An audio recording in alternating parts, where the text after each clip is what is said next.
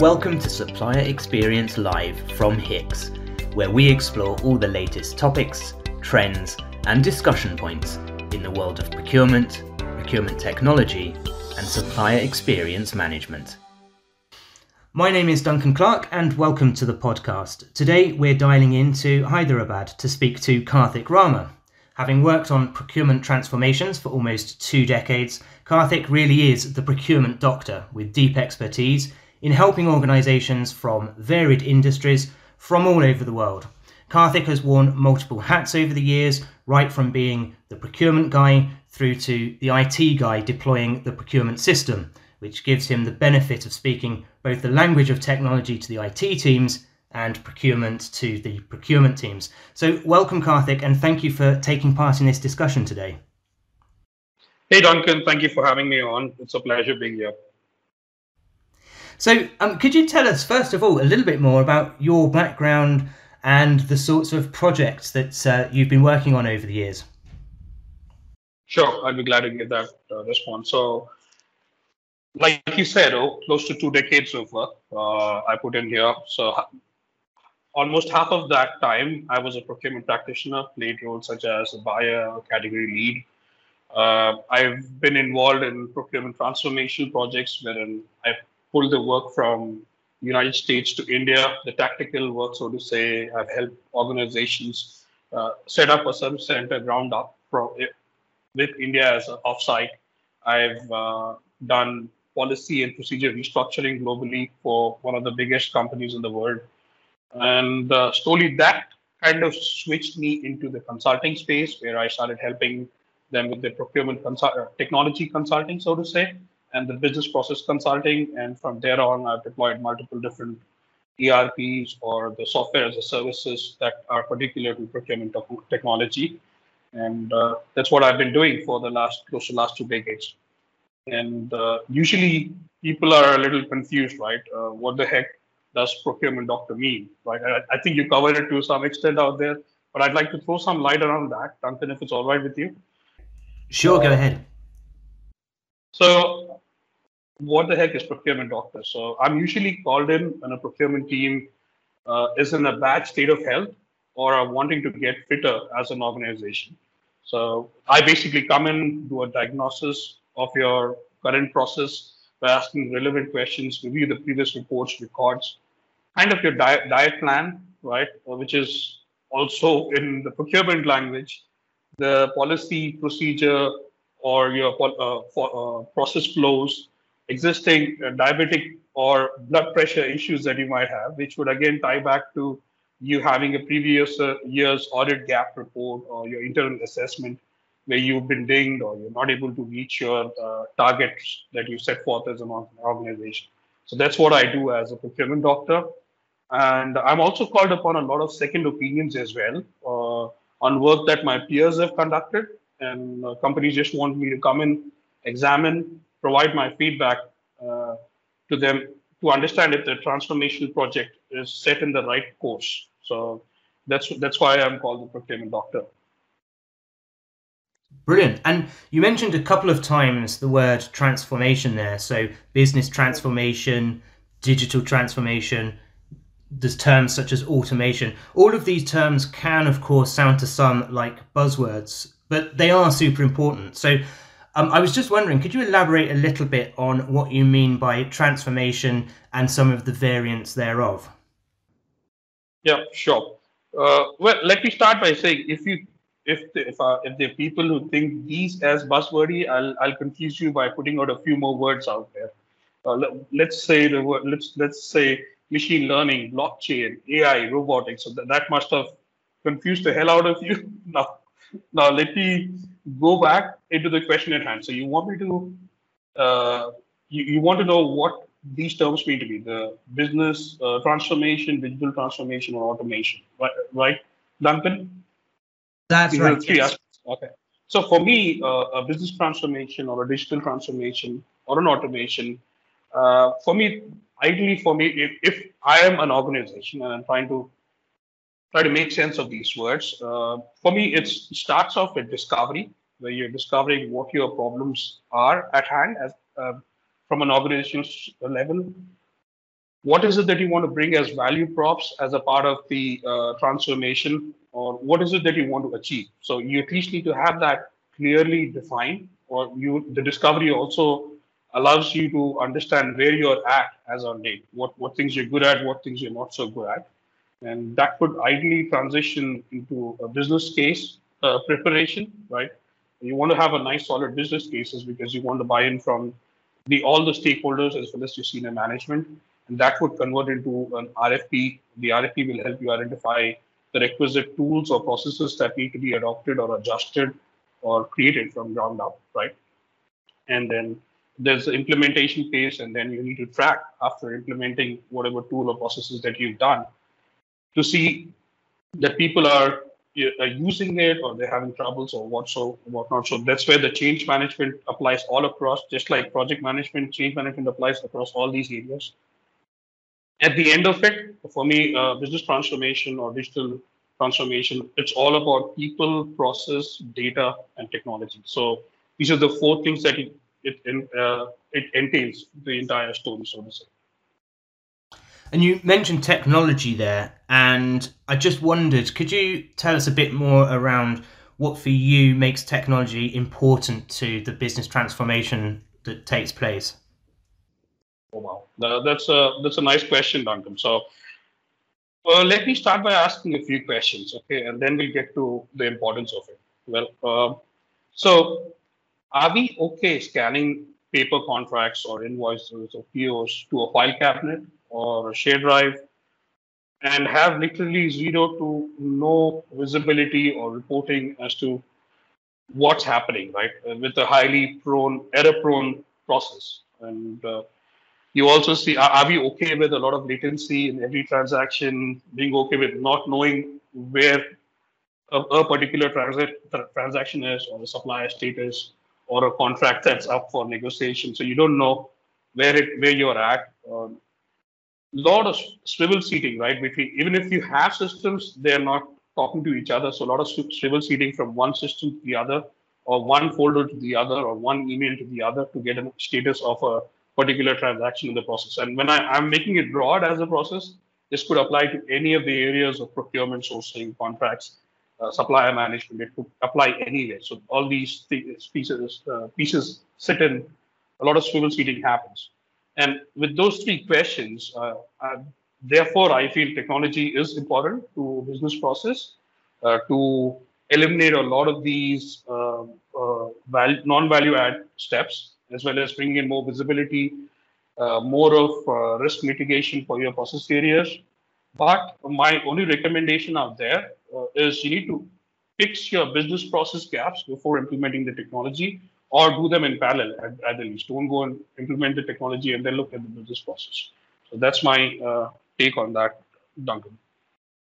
And you talk about, for example, issues such as systems not talking to each other. But of course, business transformation or a transformation project is much wider than that. And of course, as you spoke about a moment ago, it needs to be pitched to the business as well. And I was just wondering, do you have any advice for people about the best way that you pitch this kind of project to get the buy-in? Well, it depends who you're pitching it to some extent, Duncan. And I'll get to two angles of it. The two most people that we pitch to is the CPO or the Chief Procurement Officer, the CFO or the Chief Finance Officer. In certain scenarios, the CTO as well, if it's heavy-handed by procurement. So these are the three characteristics. And I'll apply a few tools that we need to look at to ensure that the pitch is successful, right? You don't want to pitch something which you're not setting it up for failure. You want to succeed at it. So it is important that you need to speak the language of business to business, which would mean whoever it is, you need to speak their language so that they understand where you're coming from. I would highly recommend that you have a IT category manager looped in on the transformation project right in the beginning, right? If you have a lot of heavy-handedness on the finance side, or if you're doing a deployment on the contract, so the contract legal team should be in. If it's a lot of change in the finance database, so the finance team should be pulled in. You have to consider those things. You cannot go as a one-man army Rambo of procurement and you do it all by yourself, right?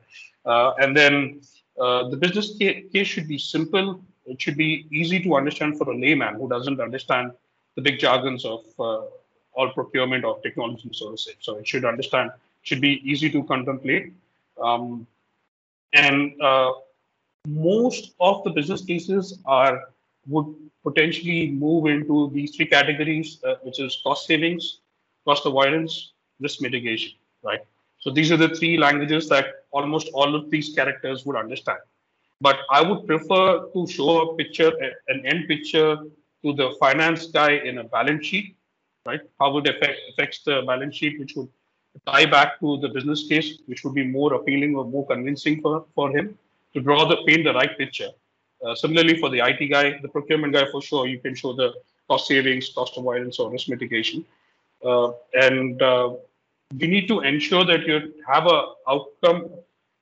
The painting of the picture, what I'm talking about, Duncan, here is you need to clearly show them how the future would look like, or at least you should know for the minimalistic thing, or at least you should know what the outcome should be like. Else, there's no point getting into the project. So that's how I look at it in terms of how a pitch should be to the business, so to say.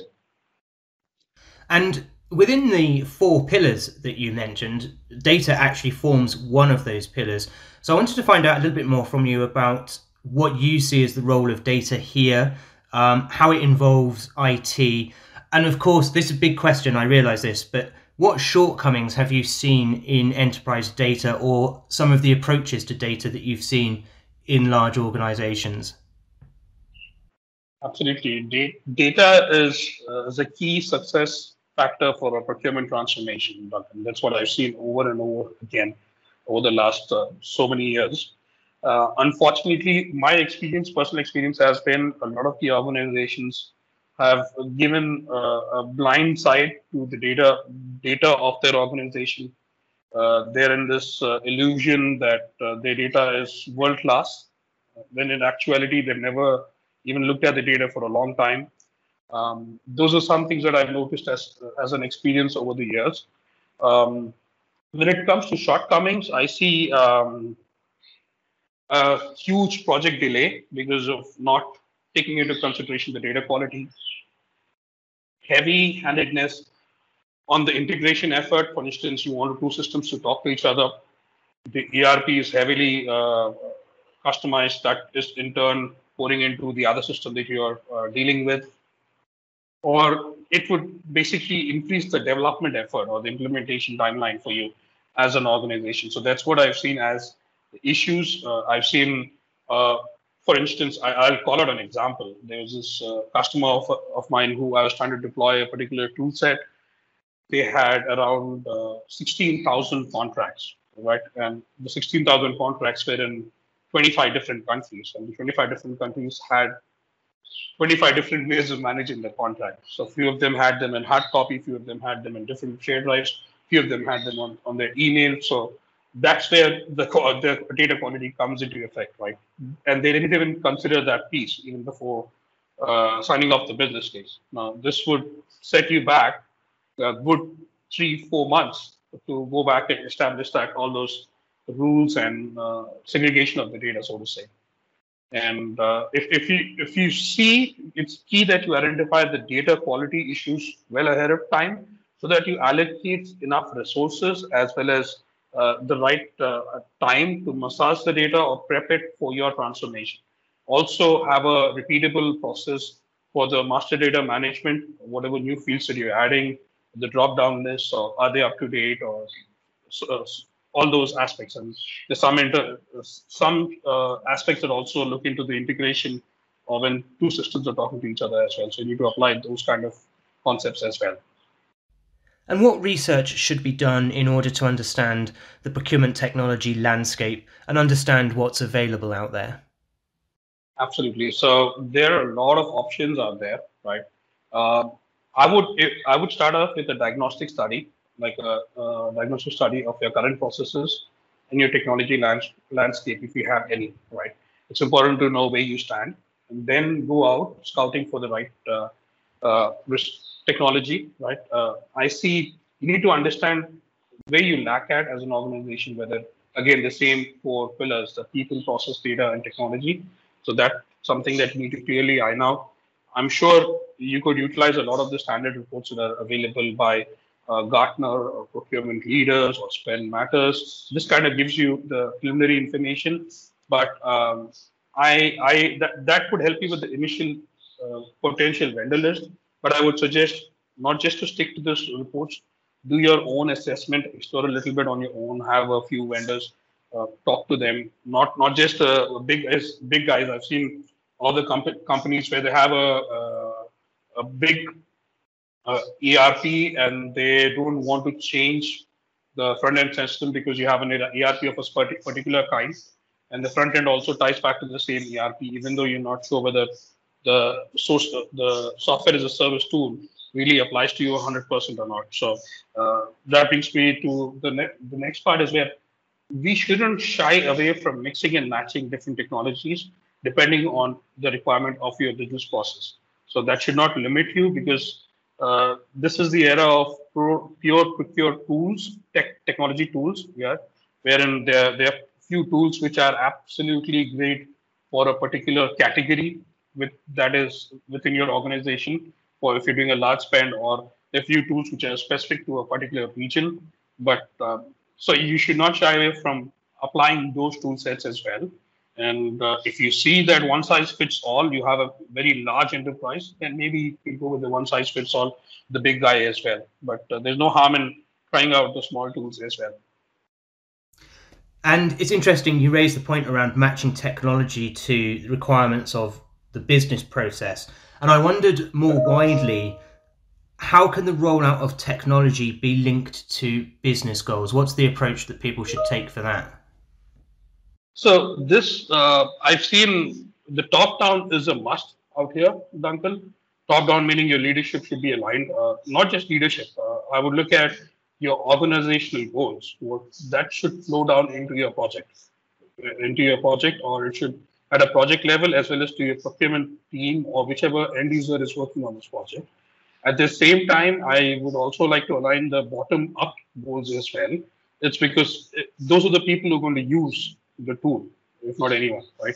Mostly it's just the leader would just approve it or deny it, but the day in, day out transactions are done by the end user. So it's key to consider their inputs as well, just to ensure that the system and the process is been followed. And the business goals. So, like I said right at the beginning, right, we spoke about what an ideal business case would be, and we spoke about cost savings, cost avoidance, or risk mitigation. So here's where you will track. Don't go crazy in tracking more than required, but just the absolute necessities that you need to follow up with is the number of hours that you save by FTE to swivel seat, move from one system to the other on any other non-value add tasks, things that you were not involved in before. Now you are involved well ahead of time, so that improves the timing of the tool. If you're cutting out in any particular current landscape, like if you had another technology which you've given up on, so that is another saving that you have. And any of the risk mitigations, you can also look at all your audit gaps that you had, how much you've been dinged last year, and how much where you are at this year because of the technology. So those are the things that you would link it as a part of the business school, so to say. And I guess it'd be great to know what you've seen from your experience as being the crucial ingredients for a successful project implementation. So some people call this being organization ready, but what for you have you seen as being those key ingredients? For me, the big one would be change management for sure. Under change management, I would focus on change defaulters, right?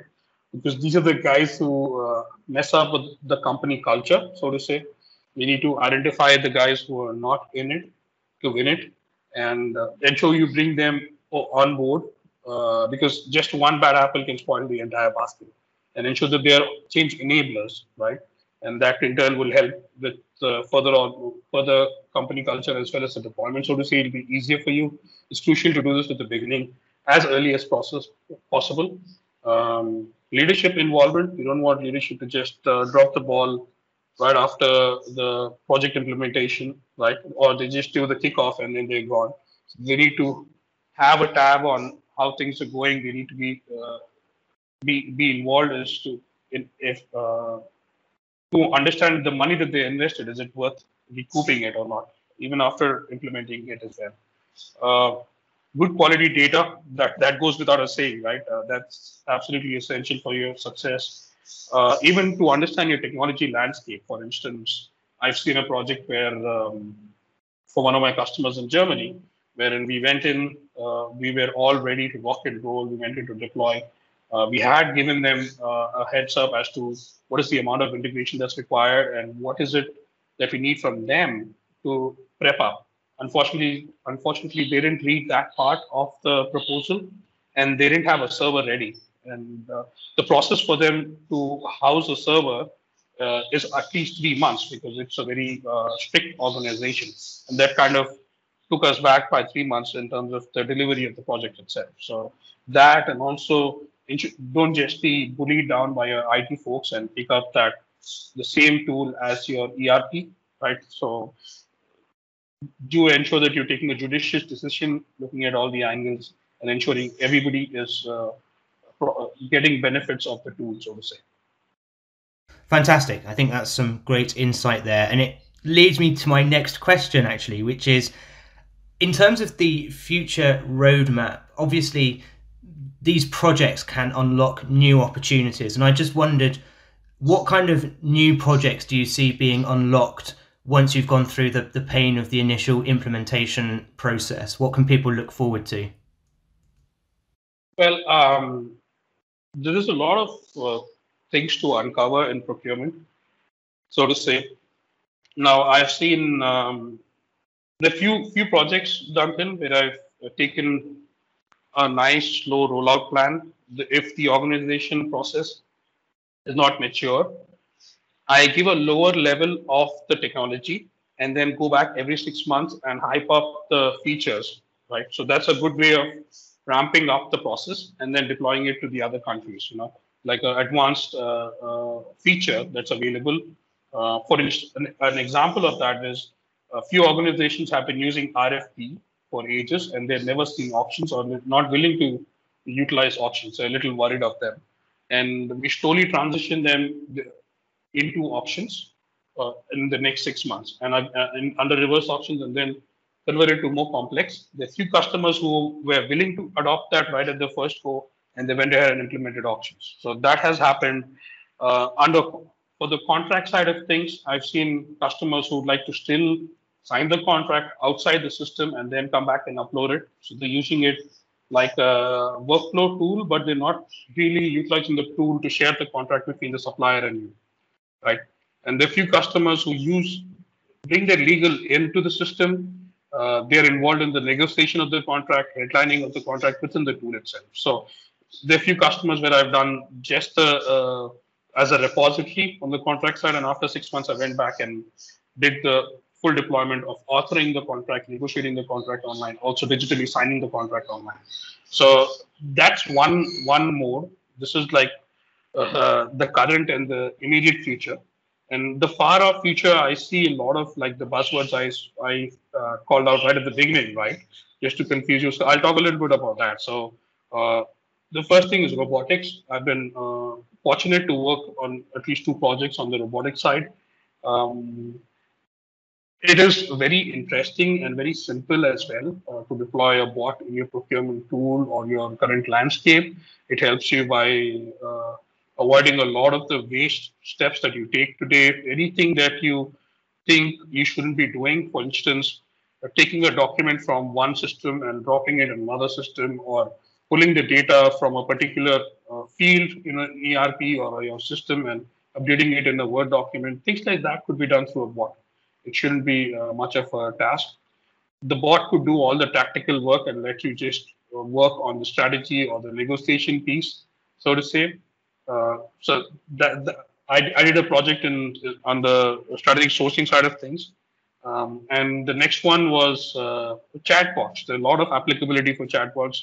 Literally, you have a lot of tools, even today, websites that you go into, just go in and they try to understand what your issue is, or they're trying to sell you something. So a lot of this applicability could be done within the procurement side as well. You have suppliers reaching out to you to understand the invoice status or your contract status by the supplier, or your legal team asking for it. Your end user is behind you to understand where you're at on the contract or the PO or whatever may be the case. Even the supplier onboarding status. So all those could be clubbed into a chatbot functionality, give it a real simple algorithm. And all of this ties back to the artificial intelligence side of things, where you're building that kind of intelligence. We have machine learning concepts, blockchain as well. So it would be nice if we had purchasing organizations of a similar kind group up, build a consortium for example would be a medical equipment buying organizations together. It'll be easier for their suppliers as well as for them, because they would standardize the same kind of questions that they're going to ask the supplier. Supplier doesn't need to answer the question over and over again. And it's kind of casted in stone. And then the work is ready for the supplier as well as for the buyer. And it's you cannot edit it. It's right there on the blockchain platform, and it's ready to use for you whenever you'd like to. So those are the few things that I see for the future. It's pretty bright, Duncan, and I'm very excited to see what happens, what comes up. I think it's fascinating to see where this might lead us, where this can go. So my final question is what's next for you? And I'm sure also our audience might want to continue the discussion with you. So what's next for you, and where can the audience find you? So for me, I thoroughly enjoy what I do right now. So I am working with a startup who deal with blockchain technology and procurement. So that's a unique combination for me. And so I am looking at the applicability of blockchain in procurement and trying to make a small dent in the world of procurement in my own little way. You can reach me on my LinkedIn and LinkedIn, Twitter, YouTube. These are the three places that I'm most so active, and in the same order as well. So I'll share the links to Duncan. He'll put it up as part of the show notes. You can reach out to me anytime you'd like to. I'll be glad to help in any way. Fantastic. Thanks very much for that. And indeed, we will include the details in the notes. And thanks to all of you for listening in, and see you next time. If you enjoyed today's podcast, please don't forget to hit the like or subscribe button, or for more information about us, visit our website www.hicks.com.